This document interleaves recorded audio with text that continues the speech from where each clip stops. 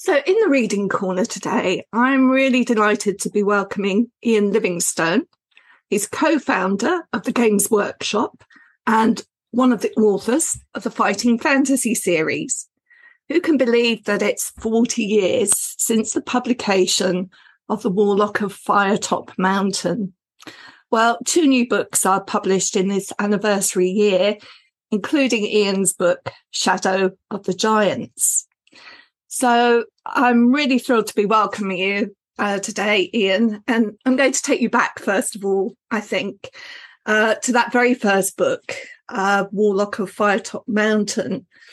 And knowing your background from the Games Workshop and RPG type of games, you tend to think of those as being very social activities. And people often think of books as being essentially solitary. So why did that seem to be a good idea to you to move from game playing into book writing?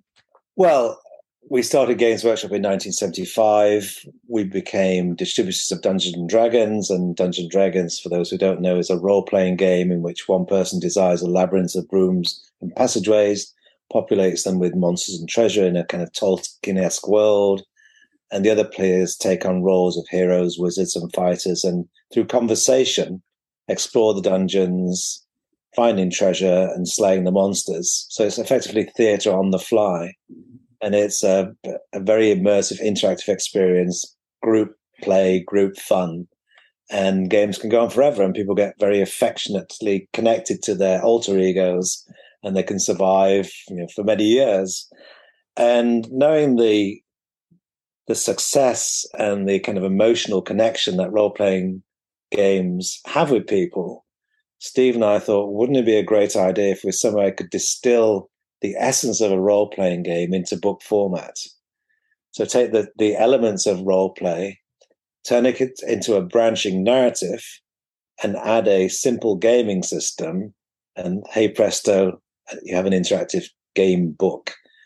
And that was the idea that we proposed to Penguin Books at our Games Day that we ran in 1979 as part of the Games Workshop activities.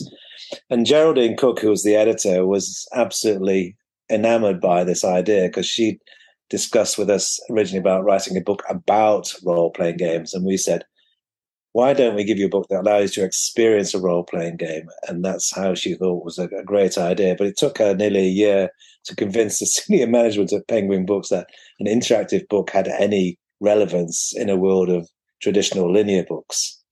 But of course, once children started reading them, they became obsessed with them because, as we all know, a book in its linear format is reading about somebody else's exploits and adventures. In a fighting fantasy game book, you, the reader, are the hero, and you're empowered through choice.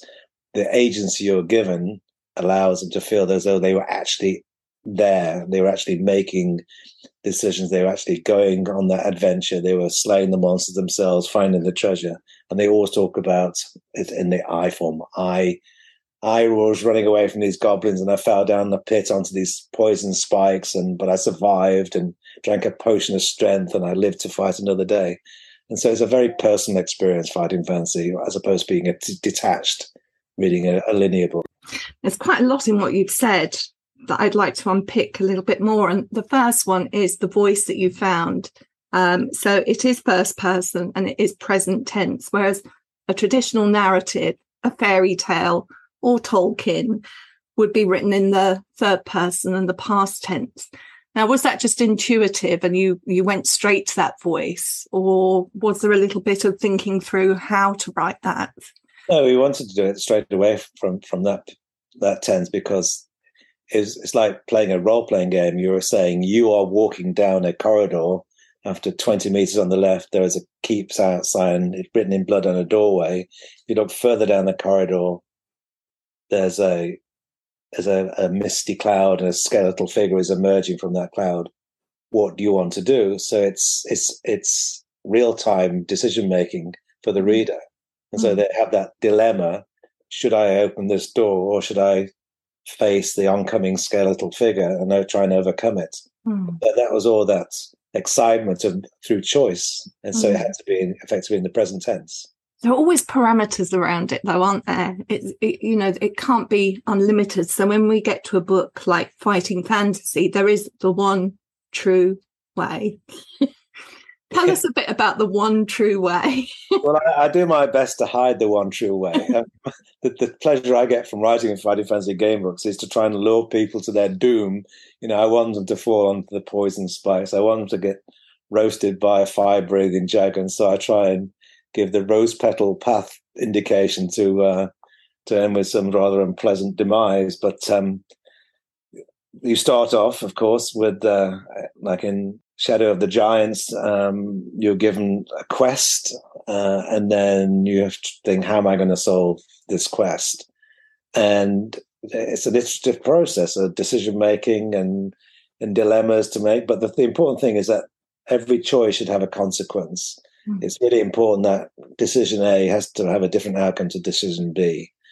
And so as you start writing, the story starts to branch out, but it's essential, because it's limited, as you say, limited in book format, that you bring the readers back to certain node points so they can receive really important information to allow them to succeed. But then, of course, I want people to avoid critical information sometimes, because I want them to fail.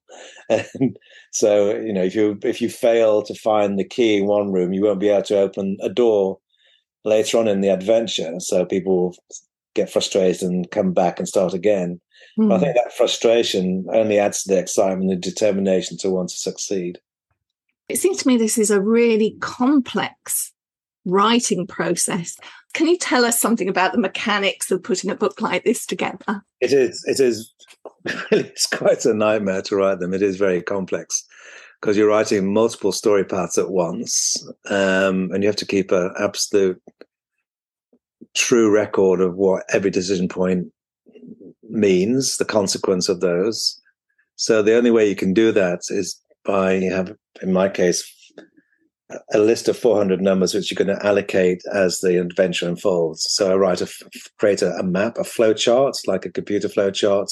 So starting at 1, the decisions give you 3 choices. So you make a note on the map that's decision 1 takes you to 77, 2 takes you to 233, and choice 3 takes you to 312. And so you draw that on, you write what happens at those areas. And then as the adventure keeps going, you've got this ever unfolding map. And sometimes think, oh, well, I need a key now because I've got a room. So I have to go back to an earlier part of the adventure to put the key in a place where they might find it. And if they chose a different route, they wouldn't find it. So there's a lot of back and two, because you're having to add content later on in places that was at the beginning of the adventure, so to allow you to succeed later on. At the same time, you're having to make sure that there is a one true way, that it's actually possible to do it. You have to keep a record of the difficulty level, so it's not too hard or impossible to succeed, because it is a game. So you have to do a kind of statistical evaluation of average dice rolls if you will succeed or not. And of course, some people cheat, but we can talk about that later. And then there's another way of keeping the balance of the economy effectively, because you find gold and magic items. So you want to make sure that people don't run out of money. So if they're suddenly charged, 10 gold pieces for a sword at some point, that it's able to have those 10 gold pieces in the first place. So there's an awful lot of consideration. And then ultimately is a compelling storyline, overarching storyline to make you want to continue to achieve your final goal, whatever that might be. In the case of Shadow of the Giants, to slay the iron giants that are terrorizing and trying to flatten the world of Valencia. Tell us about Shadow of the Giants, which is your most recent book. And it starts, I love a book that has a map at the beginning. Yeah, I think everyone likes a map. And I think people it's just something very compelling about looking at maps. So over these 40 years that we've been writing them, we've obviously built up a world. The world's called Titan, and most of my adventures on this continent of Valencia. So Firetop Mountain is there, Forest of Doom is situated there, Port Blacksand, which features in City of Thieves, is there. People like going to this sort of awful port where all these thieves and vagabonds and pirates live. It's a different type of adventure. So this world that's been created is a kind of a backdrop, contextual hub for new adventures to take place. So I can reference earlier books and creatures and characters and give them a sort of fleeting mention in the new book. So Shadow of the Giants, harking back to the 40th anniversary of Firetop Mountain, you start off going to Firetop Mountain and the reader might think you're going back to the original place to find some lost treasure, but you learn quite early on that you find an item, which I won't say right now, but that results in releasing these giants that suddenly grow from this little small statuette to these enormous building high giants made of iron who are controlled by evil magic with a mission to destroy all the land that's been created thus far. And it's your job to find the person who can help you, who's the only person who knows how to destroy the iron giants. So you have to journey to this town called Hamlin, nothing to do with Pied Piper, and find this person who will then tell you what you need. And then you have to spend the rest of the adventure finding those items, and you meet a character as well, and who's going to help you along that journey. And you have these discussions with this non-player character who helps you on this mission. Mm. Now, for me, if I read something like this or I play a game, the joy is in solving that. You know, if I were to cheat, I would be cheating myself. I genuinely feel I would be cheating myself, and I can't do that. I have to do it properly. But in my experience of working with children, they don't always do it like that. They get as much pleasure from cheating in these books. Yes, I mean, I think it's just a degree of cheating. I mean, most people have cheated. I mean, I used to call it the 5-finger bookmark. I used to see people on buses and trains with their fingers held in multiple pages, and they used to always make me smile.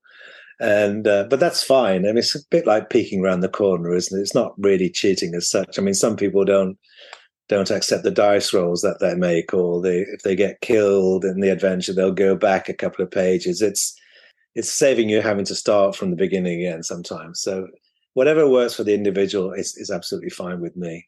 Do you know when you've written, say, Shadow of the Giants, that it is going to play through? Because you know it so well.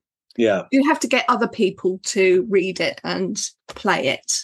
Yes, I had the help of a playtester who I've known for many years, who goes through it brutally and makes sure, we call it in video games like bug testing, to make sure there is a one true way at least as a minimum to get through. And Steve also, I should mention, has written a book for the 40th anniversary. Secrets. Yeah, can you tell us a bit about that one as well then?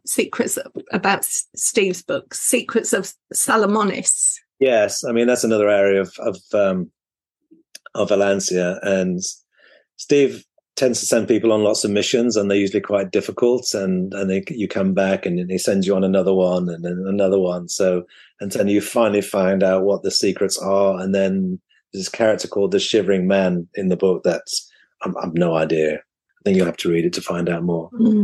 So you approach it in different ways. Well, we wrote the Warlock of Firetop Mountain book together, the first one 40 years ago, and that we ended up finding out was a nightmare, because I wrote the first half up to the river and Steve wrote from the river onwards, including the maze that everyone got entangled in, and it was very difficult to hand over a book which is multiple choice with lots of different things happening, so it ended up being consistent as it went forward. So I think over time, we then had to write one each, because there was suddenly a huge demand from Penguin at the time. So our styles have probably evolved in a different way. I think Steve's reputation of having his more difficult than mine.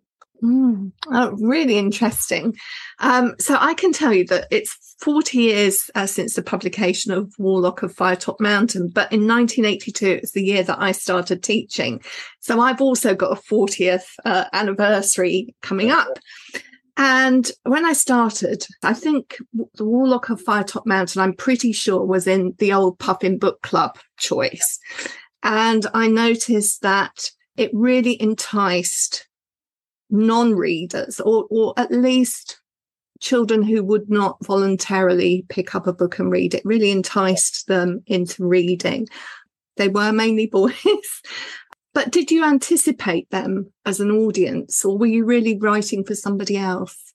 I think originally we started off writing them for ourselves. We'd been designing Dungeons and Dragons scenarios, and this was an extension of that, albeit in a solo format. So I think we were very much writing it for ourselves, but it just so happened that the audience for this were children aged between 9 and 12 as a band, and probably the sweet spot then was 11. It's actually quite a lot younger now since Scholastic had been publishing it. Its kind of average age is 9. But when they came out, it was quite interesting because there was an awful lot of negative press around the books because it had that word game in them. The Evangelical Alliance published an 8-page warning guide about them, saying because you're interacting with ghouls and demons, you're bound to get possessed by the devil. There was a vicar in Burton who were trying to tell his church audience that they were, the part of the satanic panic, and the local vicar wanted to chain himself to the gates of Penguin Books until they were banned. There were petitions sent in until people started to read them and understand actually they were very good for reluctant readers, as you pointed out. And then over time, people realized that they were great for literacy. They improved literacy levels by 17%. Mm-hmm. They were great for critical thinking. They were great for decision making. They were great for creative writing, great for encouraging people to use art, great for problem solving. And so these were kind of life skills being learned in book format and got a whole generation of children reading. Mm-hmm. Yet because they were called game books, they were somehow seen as trivial. Mm-hmm. I remember being on Saturday Superstore many, many years ago. And I was interviewed by John Craven. We were discussing the top 10 books in the charts. And I happened to have number 1, 2, and 3. And we were talking from 10 to number 1 about what was good about them. And we got to my books. And his kind of overriding comment was, when are you going to write a proper book? And I'm saying, well, children who are not reading are now enjoying these books, and they're empowering. They're giving them confidence about decision making, and surely that's a good thing, no matter what format, whether it's a comic or an interactive book. If a child is reading, they are actually learning a life skill. So that should be seen as a good thing. And so that furore eventually died down, and then over time people recognized that an interactive book is very good in multiple ways. And now they're used in classrooms in many ways, getting children to create their own interactive adventures, talking about the context of the environments that they're in, doing some encouragement to be creative writing, and understand that gameplay is actually quite a powerful tool for life skills. Yeah, absolutely. I often have a similar argument with people about joke books, which I think also suffer from being viewed as trivial, but actually jokes are very complex things cognitively. It's funny. It's almost as though if you're having fun, you can't possibly be learning. Exactly. But if you are critical of games, just try and think, part your prejudice against content and think cognitively what's happening. Mm-hmm. Problem solving. You can't get through a game without problem solving. It's impossible. You're learning intuitively. You're allowed to fail in a safe environment. You're not punished like you are in an exam for getting it wrong. You just start over again. You're encouraged to try again. And games in the video games world, games like Minecraft, they're effectively digital Lego. They are creative in multiple ways. A child can learn in context that by applying the heat of a furnace to silica sand, they can create glass and take that glass and put it in their environment. And they won't forget that. Even though that's learning by doing, even though it's digital doing, it's still construction. Absolutely. And I think that's really key to child's learning, to have a contextual component to their learning rather than the broadcast model where you hope they're going to remember what you say to them. Just one more point about that. I think that had your sort of narrative structure and that sort of experimental structure being part of what was perceived as the literary world, it would have been revered as a new way of writing, and would probably have won prizes for it. We shouldn't have called it a game. Just called it Fighting Fantasy Books, and we might have been greater acceptance. Anyway, it's done pretty well, so one can't complain. But I'm really interested as well in how both books and reading and games and gaming kind of expand out into, the real world, if you like. And I think there are now, just as there are with Doctor Who, there are conventions, aren't there, on fighting fantasy, and there are international gaming book days and all sorts of things. I mean, you probably didn't even envisage it was going to go in that direction. No, not at all. I mean, Fighting Fantasy has survived the test of time, like James Bond has survived the test of time in cinema, and we're absolutely humbled and so pleased by that. That something that was relevant in the early 80s is still relevant today, and that children who read them back in the 80s have now got their own children and passing the baton to them, and it seems to resonate with Generation Z as much as it did to the children of the 80s. And you can see why, because everything Generation Z do is interactive. The way they consume social media, the way they communicate, the way they operate their lives is pretty much interactive. And if we can get children into bookshops and reading books in the way they did when they first came around in the 80s, I think that would be a great thing, because as we all know, parents and teachers are concerned about the number of books that are being read, or rather not being read these days. Mm. I did mention that way back in the 1980s that the children that I observed reading the books at that time happened to be mainly boys. I don't want to make any assumptions about that. Do you actually find that actually the audience is expanding in girls, boys? Has that changed? Yeah, it absolutely has. In video games in particular, there's a huge female audience now.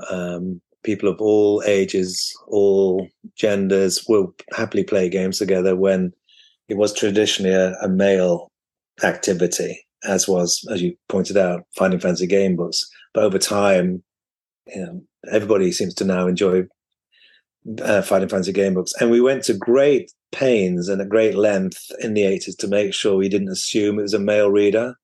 Every paragraph does not assume that. We would always say, "Hello, adventurer. Come in, my friend." It would never say a male character's name as the reader. And it was sometimes quite torturous trying to keep it assuming no gender at all. So we've talked a lot about the excellent qualities of gaming for learning, but we've been talking really about out of school learning. And I wondered whether you think there is potential for gaming in formal learning. Well, I'm glad you asked that question, because I've actually got my own school in Bournemouth, the Livingstone Academy Bournemouth, which is focused on digital creativity, collaboration, entrepreneurial skills, and using games as a conceptual hub for learning, and a lot of project-based work. I didn't do very well at school at all, because I think visually, and so the broadcast model of somebody telling me facts, which I inevitably forgot and did poorly in exams, didn't work for me.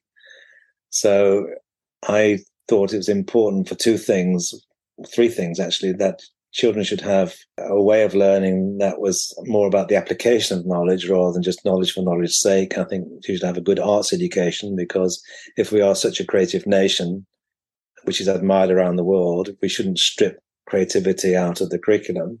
It seems to me that the arts doesn't count in the EBAT. Therefore, as far as league tables are concerned, it's a nice to have rather than an essential discipline. And last but not least, I thought it was really important for literacy to include digital literacy as an essential discipline in the 21st century. So I convinced the government in 2011 to put computer science on the national curriculum. I wrote a review for Ed Vaizey, the culture minister at the time, and we gave 20 recommendations. The main one being computer science and national curriculum, because ICT, as was taught at the time, was largely a hybrid of office skills. Kids were learning Word, PowerPoint, and Excel. They were being taught how to use other people's software, but had no insight how to create their own. What that meant, of course, they were effectively being taught how to read, but not how to write. And for the world that's being transformed by technology, for them to be operators in this world, at least have to have an understanding of how code and programming works, even though they might not become programmers themselves. So computer science was brought into English schools as computing to replace ICT in 2014. And some wag said to me, well, that's all very well, but you need a flagship school if you want to put into practice what you've been rabbiting on about for so long. So I set about the daunting task of opening a school, and realized quite early on that I wasn't able to run my own school. So I was approached by the Aspirations of Cannabis Trust and said, we'd love to run your school for you. So it was approved, and it's a school open to anybody. And now it's open. It opened last year. We had 150 places in year 7 of 450 people apply. So it was massively oversubscribed, and it seems to resonate well with the parents and guardians and children in the area. I'm delighted that this coming cohort is also oversubscribed. But the thing is, we talked about earlier about learning. It should be fun. It should be collaborative. Children should be work ready and world ready, as well as having just facts, getting children to be digital operators, being able to work in teams. I think it's key for a world in which we're being dominated by robots and artificial intelligence. That creativity, which differentiates us from the robots, is an essential part of the curriculum, and that critical thinking and problem solving too. So using games, again, as a contextual hub for learning. Because if you think about when you're flying across the next destination you go to, how your pilot learned to fly, would you prefer they learn by reading a book? How many degrees do I move the earlier on?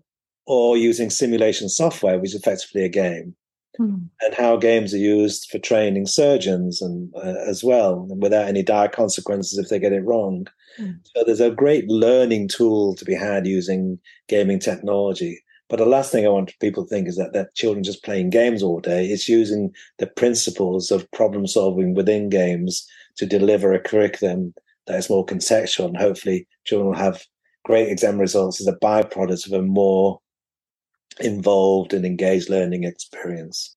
Well, do you know, I could talk to you for another 40 years, but we don't have 40 years to chat. I sincerely hope that Fighting Fantasy is still going in another 40 years' time. What a shame you and I won't be here to talk about it again. But thank you so much for joining me in the Reading Corner. My pleasure. Thank you very much indeed. In the Reading Corner is presented by Nikki Gamble and produced by Alison Hughes. This episode is generously sponsored by Scholastic Children's Books. If you have enjoyed this podcast, please leave us a review. If you would like to find out about other events and courses, visit justimagine.co.uk. Join us again in the Reading Corner on your favourite podcast platform.